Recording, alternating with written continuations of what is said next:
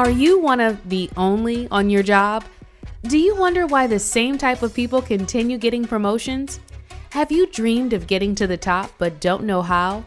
Welcome to Secrets, a podcast devoted to showcasing dilemmas faced by underrepresented employees in their quest to climb the career ladder.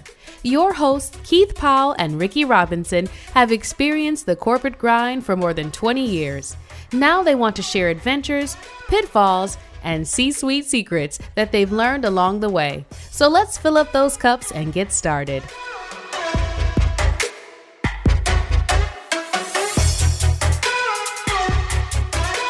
Hey, Ricky, what's up? What's on your mind today, brother? Man, I'm kind of feeling like Chuck D today, man. Remember when he was saying, I got so much trouble on my mind, refuse to lose. Welcome to the Terror Dome, man. That's kind of how I'm feeling today, man. After the water cooler episode and us talking about people kind of trapping you with some of those discussions and conversations. Mm-hmm. Then we have the death of RBG. Man, that was major on so many different levels. Rest in peace. And then these debates, we got flies landing on my man's head and stuff, man. You know, they're attracted to that stuff, you know what I mean?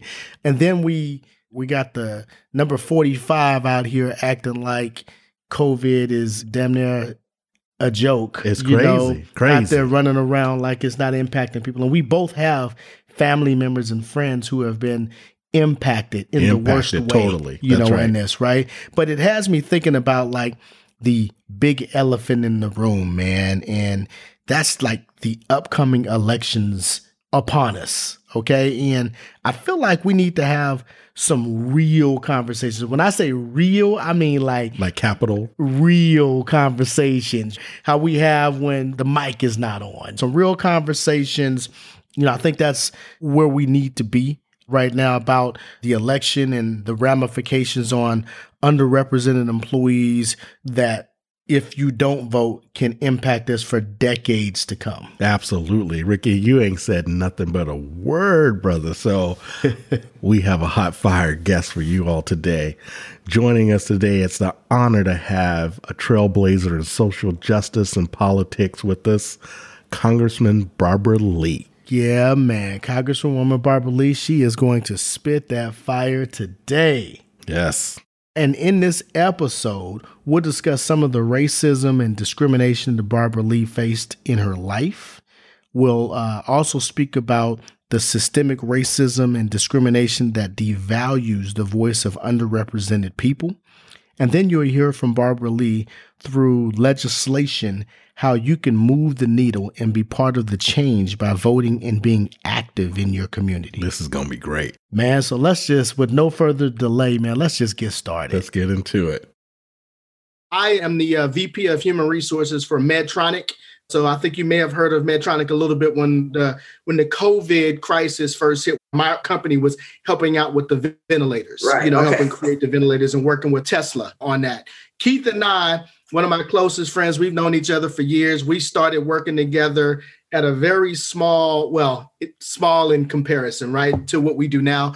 He's our finance guru. He was the CFO for an organization, and I was the vice president of HR. So first off, we want to congratulate you on, because I think you're still a newlywed. I mean, it still counts. It's not even a year yet. You know what I mean? So we want to congratulate you on that. That was a nice New Year's Eve surprise for you. So I know we're absolutely happy for you. Thank you. Welcome. We know that you've been involved. You started in politics early in your life. I was reading that you were the president of the Black Student Union at Mills College, got involved with Shirley Chisholm's campaign in 1972, worked for Ron Dellums, started as an intern and worked your way up to chief of staff, which is amazing because there's very few women and people of color in those positions. Been a California legislator and obviously the congresswoman for the town for some time. And I'm sure along the way, you've faced plenty of just personal challenges being a Black woman, trying to break through. Could you talk a little bit about a few of those challenges that you face? Because just like corporate America, I'm sure in the political world, there's lots of challenges being a person of color and female. Sure, Keith. Let me tell you how happy I am to be with you today. And I just want to start with the first challenge, okay, and go back a little bit. My mother was one of the first 12 students to integrate the University of Texas at El Paso. I was born and raised in El Paso, Texas. When my mother went to the hospital to deliver me, she needed a cesarean section. They would not let her in the hospital because she was Black. She almost died. When they finally got in, my grandmother, long story about how she finally got in, they left her, and as she describes, on a gurney. And I wrote a book, Renegade for Peace and Justice. So it's all laid out there, but they finally let her in, did not tend to her. Someone saw her. She was unconscious by then. They drug her in and couldn't do a C-section. They did not know what to do. So they finally, in the emergency room, delivered me using forceps. So I almost didn't get here. My mother almost died in childbirth. I almost could not breathe. And so here I am. So that's the beginning of my fight for social justice and racial justice, because my mother damn near died and I almost didn't get here because of racism. So that's where it started. Mm-hmm. You can't make this up. You can't make it up. That's where it started. No, and then after we left El Paso, this is another milestone. It actually was not the Shirley Chisholm campaign, which was the first major public effort and electoral effort into my world of politics. But when I was 15, I wanted to be a cheerleader. I was raised, again, after we left El Paso, in San Fernando and Pacoima. I attended San Fernando High School. To be a cheerleader, you had to go before a small committee. The small committee would only elect girls who were blonde and blue-eyed. I wanted to be a cheerleader, and I didn't look like that. I went to the NAACP at 15. I was working then, work study. I'll never forget John Mance and Carl McCraven in the Valley. They both passed away, but they were phenomenal Black men who really told me, look, we're going to help. They helped me. They went up to the school and they said, you've got to change these rules because they're discriminatory. Black girls can't even try out. We changed the rules at San Fernando High School and required them to elect cheerleaders so the student body could participate and elect. Guess what? I tried out and I won. And I was the first Black cheerleader at San Fernando High School. That was my first election. Nice. You ain't been playing. You know, you've been serious about this from day one. I don't play when it comes to justice and equality. I don't play. So as the former chair, and I'm bragging on you because as I've been reading and I know we know a lot of the same people, I'm just checking stuff off, right? But this gives us an opportunity to introduce some of our listeners to a giant, a giant.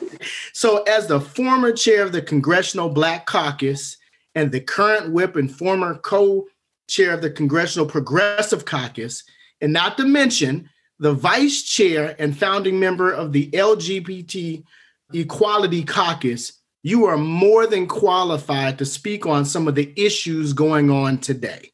So from your perspective, and a bit of a two-part, question here. So from your perspective, what do you see as challenges faced by Black, brown, LGBTQ+, and women in the workplace, number one? And then what can be done legislatively to prevent setbacks and move the needle forward for underrepresented employees? Like we're talking about equal pay, healthcare, childcare, parental leave, like all of those types of things. So if you don't mind, you're qualified. So we want to make sure that people understand what you say means a lot right now. Okay, the biggest threat to our economic security and health security is Donald Trump. And the best thing we can do is vote on November 3rd. And I say that unequivocally. Okay, I have served in Congress through several presidents and who I have disagreed with, including George Bush. This president is unhinged. He is a threat to our national and domestic security. And so you have got to vote November 3rd now. Okay, so all else comes from there.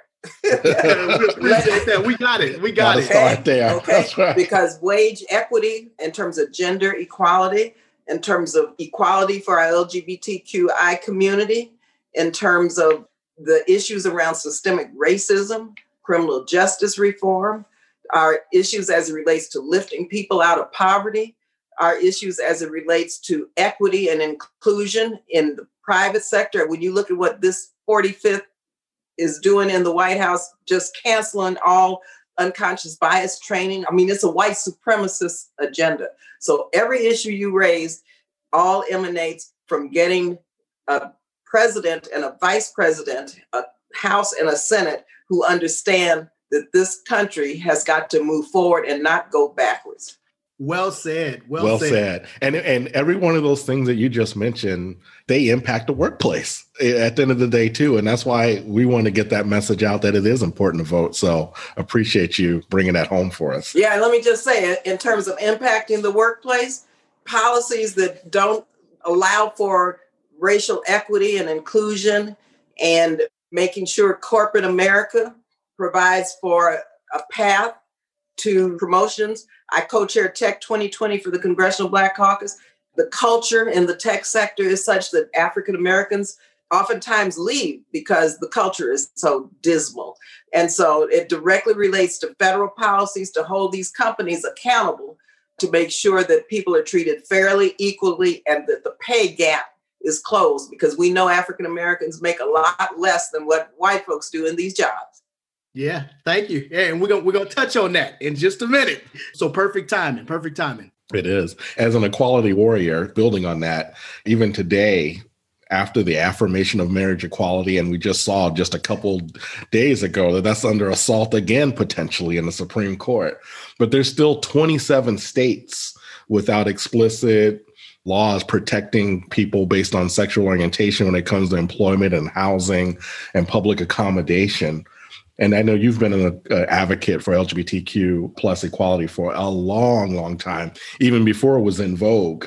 So can you talk about some of the legislative remedies that are out there or that you're advocating for to make the workplace inclusive for that community? Well, first, each state has to pass their own bills to make sure that the states have laws on the books that will allow for equality with the LGBTQI plus community. Here in California, and you mentioned my long history, this goes back to 1990 when I supported, it was Terry Friedman's AB, I think it was 100, that would just allow for non-discrimination as it relates to gender identity and sexual orientation. And the right wing, the Christian majority, they call themselves, took me on with a vengeance, threatened me and the whole 9 yards. But you know what, as a Black person, I know what discrimination is. And so I never back down as it relates to discrimination against any group. And so, yes, we've got to fight for LGBTQ rights. And in the legislature, I do co-chair. I was vice chair when Barney Frank was there. He asked me to be vice chair of the Equality Caucus because we had to pass many bills, which we did. We passed the Equality Act, which would finally make it a civil rights issue to discriminate against our LGBTQI plus community. We passed that bill on the floor. God bless John Lewis, because he joined us in that fight early on and got the Black Caucus and all of our caucuses to put forth the bill. And there it is in the Senate now, right? Dead, thanks to Mitch McConnell. In the House, also what I do as an appropriator, and I'm on the Labor, Health, and Human Services Subcommittee, which helps write the appropriations bills for the Department of Education. One of the areas that I've had to work on is to fight back Betty DeVos, because she's trying to eliminate all of the protections for our LGBTQI kids in public schools. And she's trying to just make sure that they don't have the protections that they deserve. So that's happening at the federal level, is just trying to keep the Department of Education and HUD and all of the federal agencies from moving forward and rolling back the progress that we've made. Finally, it's just so important that we recognize that this Supreme Court nomination, we should call for no nomination until inauguration, because with only a few days left for this election, not to have the voice of the people heard as a result of the presidential elections, who the president then nominates the Supreme Court justice, is outrageous. And if they get their way now, they will definitely take away health care. You know, there's an Affordable Health Care Act pending before the Supreme Court in November. They will roll back every human rights case that's in there. They will decide to discriminate instead of equal opportunity. And so a lot is at stake with this election. And so we're working in the House to make sure that all the protections of hate crimes, we passed legislation that would condemn and make it a penalty to promote hate crimes with the LGBTQI plus community. And so we've done a lot in the House. But again, I have to go back to November 3rd. everything's going to be rolled back if Mitch McConnell stays there and if we don't win this election, the Biden-Harris team.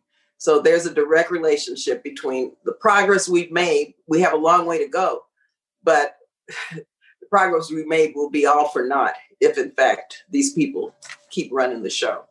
Sister, you are dropping some knowledge, okay? And we appreciate this. We feel like we're over here cheating. We're getting information.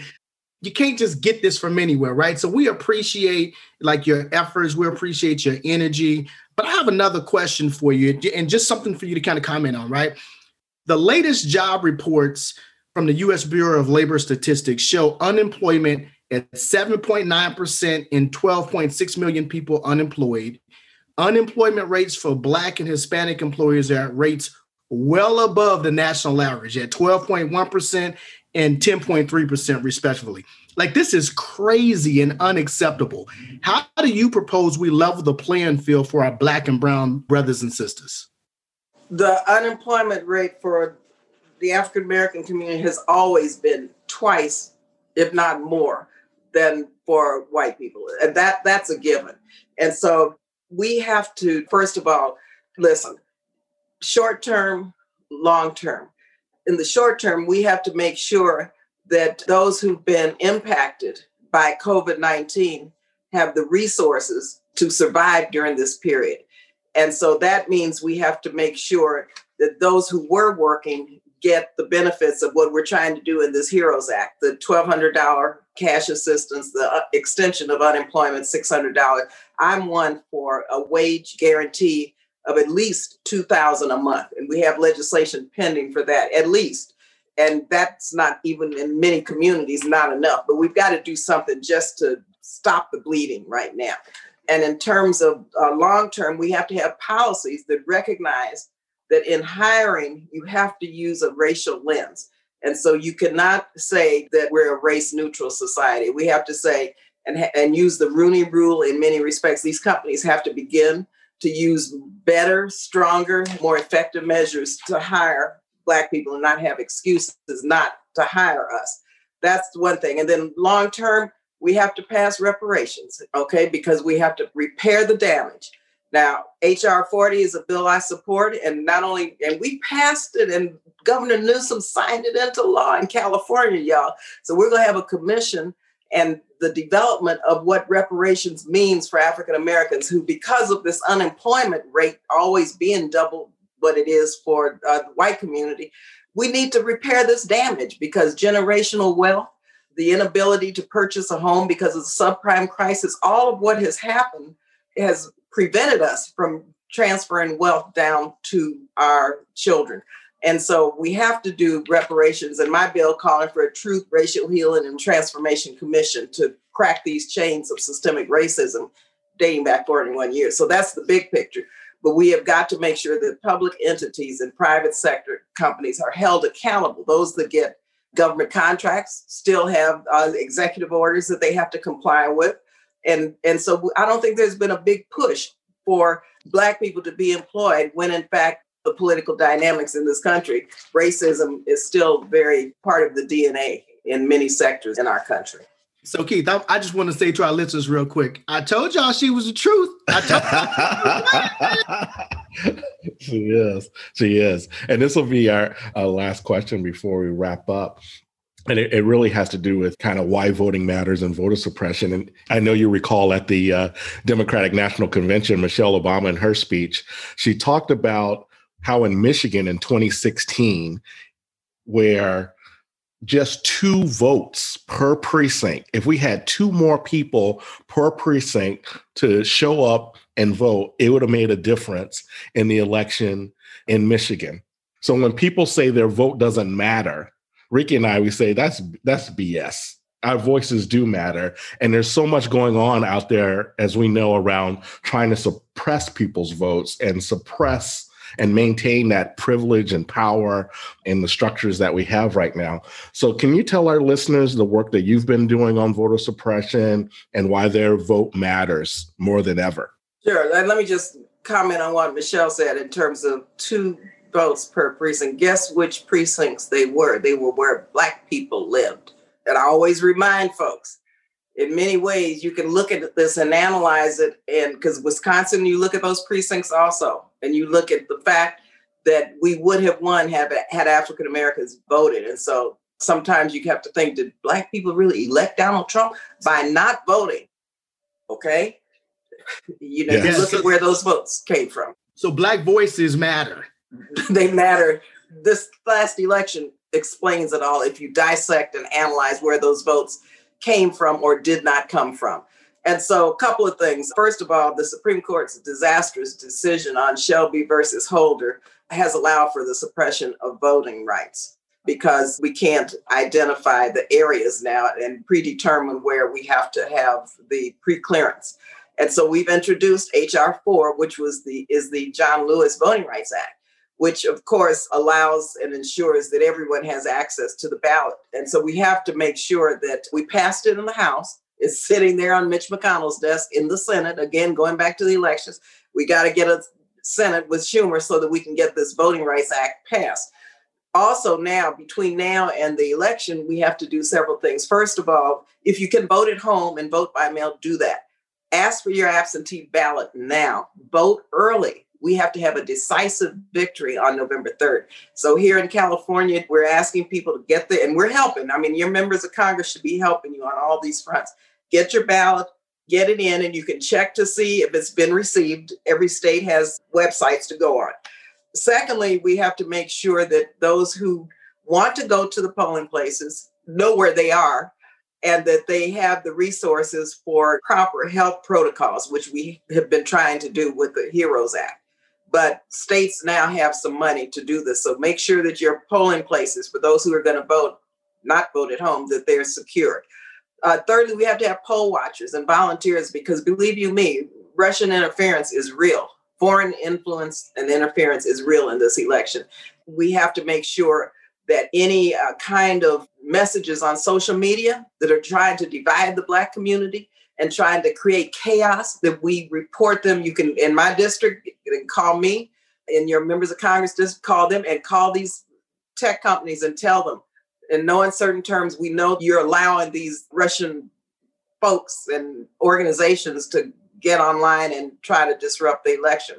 Also, you have to make sure that they don't dismantle post boxes. In my district, they used our protests as a way to take away, they tried to take away like 13 or 14 post boxes. And so I caught them though. And they, within 2 days, they returned them all. Trying to be slick. They was trying to be slick. That's right. But we have to be woke, right?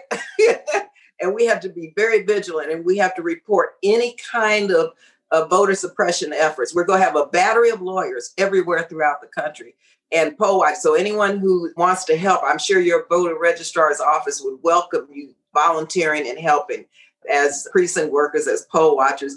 And finally, let me just say, it's important that you don't get frustrated. Don't say, oh, I can't do it because the lines are too long, or ask for help. Your elected officials are there to help. And trust me, in my campaign, for example, whatever people need, they know to call me up and we will figure out how to make sure that their vote is cast and counted. We only have a short window now. So long-term, help us pass H.R. 4.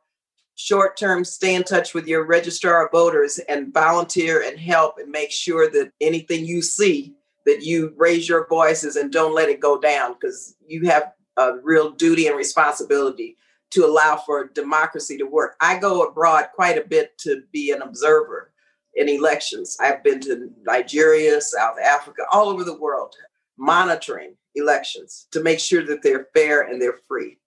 And here we are in our own country saying we need to monitor our own elections to make sure that they're fair and free. So we can't promote this free and fair election process anymore until we show that we really mean what we say. So let's show that at this election. So Congresswoman Lee, I just have to say, I know that like encouraging people to vote and being part of the change that we seek has always been critical to like your mission.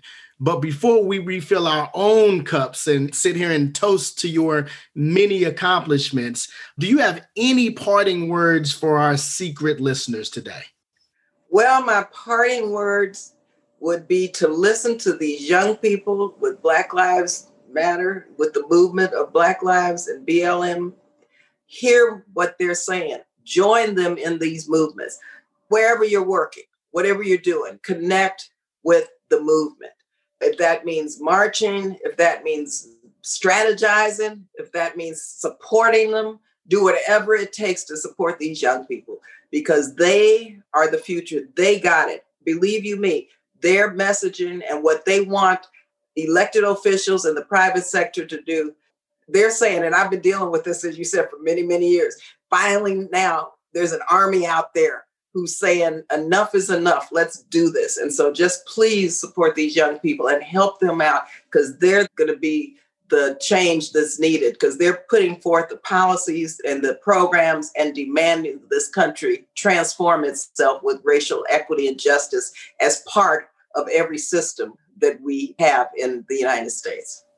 Man, I'm telling you, we are so appreciative. I'm going to listen to this episode a few times. I was going to say, I'm at least 5 or 10 times. This is great.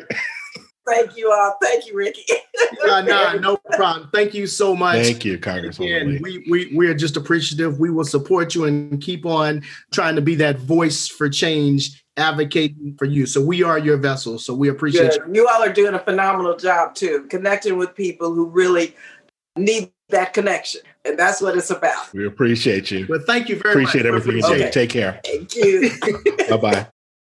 Man, oh man, Barbara Lee brought that heat today. Wow. I mean, she brought receipts and secrets during that interview. The one thing that comes to mind for me, probably the most important thing, is just remember to vote. I mean, if you did a mail-in ballot like I did, I mean, it's going to be important to check with your local election office, or if you got to get on the app or whatever it takes to make sure that your ballot was received. I think that's the most important thing, is to make sure that your ballot was received. If you plan to vote in person, make sure you have a game plan. Like, do not be denied. The line may be long, but please don't use that as an excuse. The weather may be bad. You know, if you got to put something on your head, if you got to put on an extra jacket, get them boots. Just be ready, right?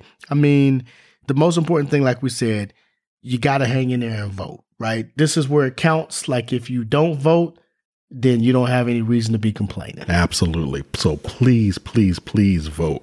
And if you learn nothing from today, your vote matters. And all it takes is 1 or 2 votes that can make a difference in the outcome of the election. And it impacts your personal and your professional life. And so later today, we'll be dropping a blog on our website that will include additional secrets.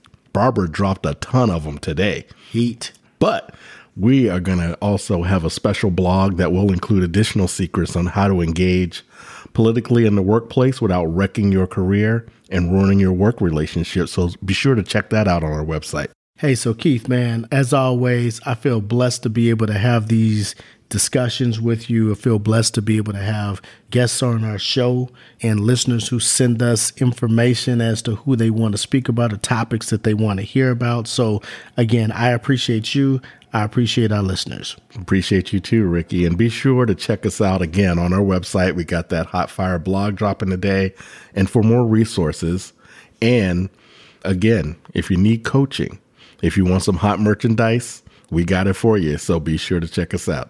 All right. Well, hey, Keith, I need to go ahead and fill up these cups, man, because, again, I think we need to listen to this episode again. I'm just like we said. Again with a nice, strong cocktail.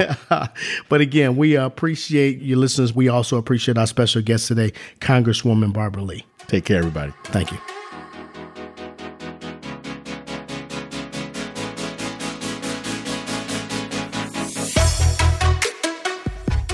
Thank you all for listening today. Hopefully you gained a secret or two that can be applied as your journey continues. If you are motivated and excited after listening to Keith and Ricky, please subscribe to our podcast, share with friends, and donate via Patreon. Check us out at www.secrets.com to get more information about our secret services. Until next time, cheers!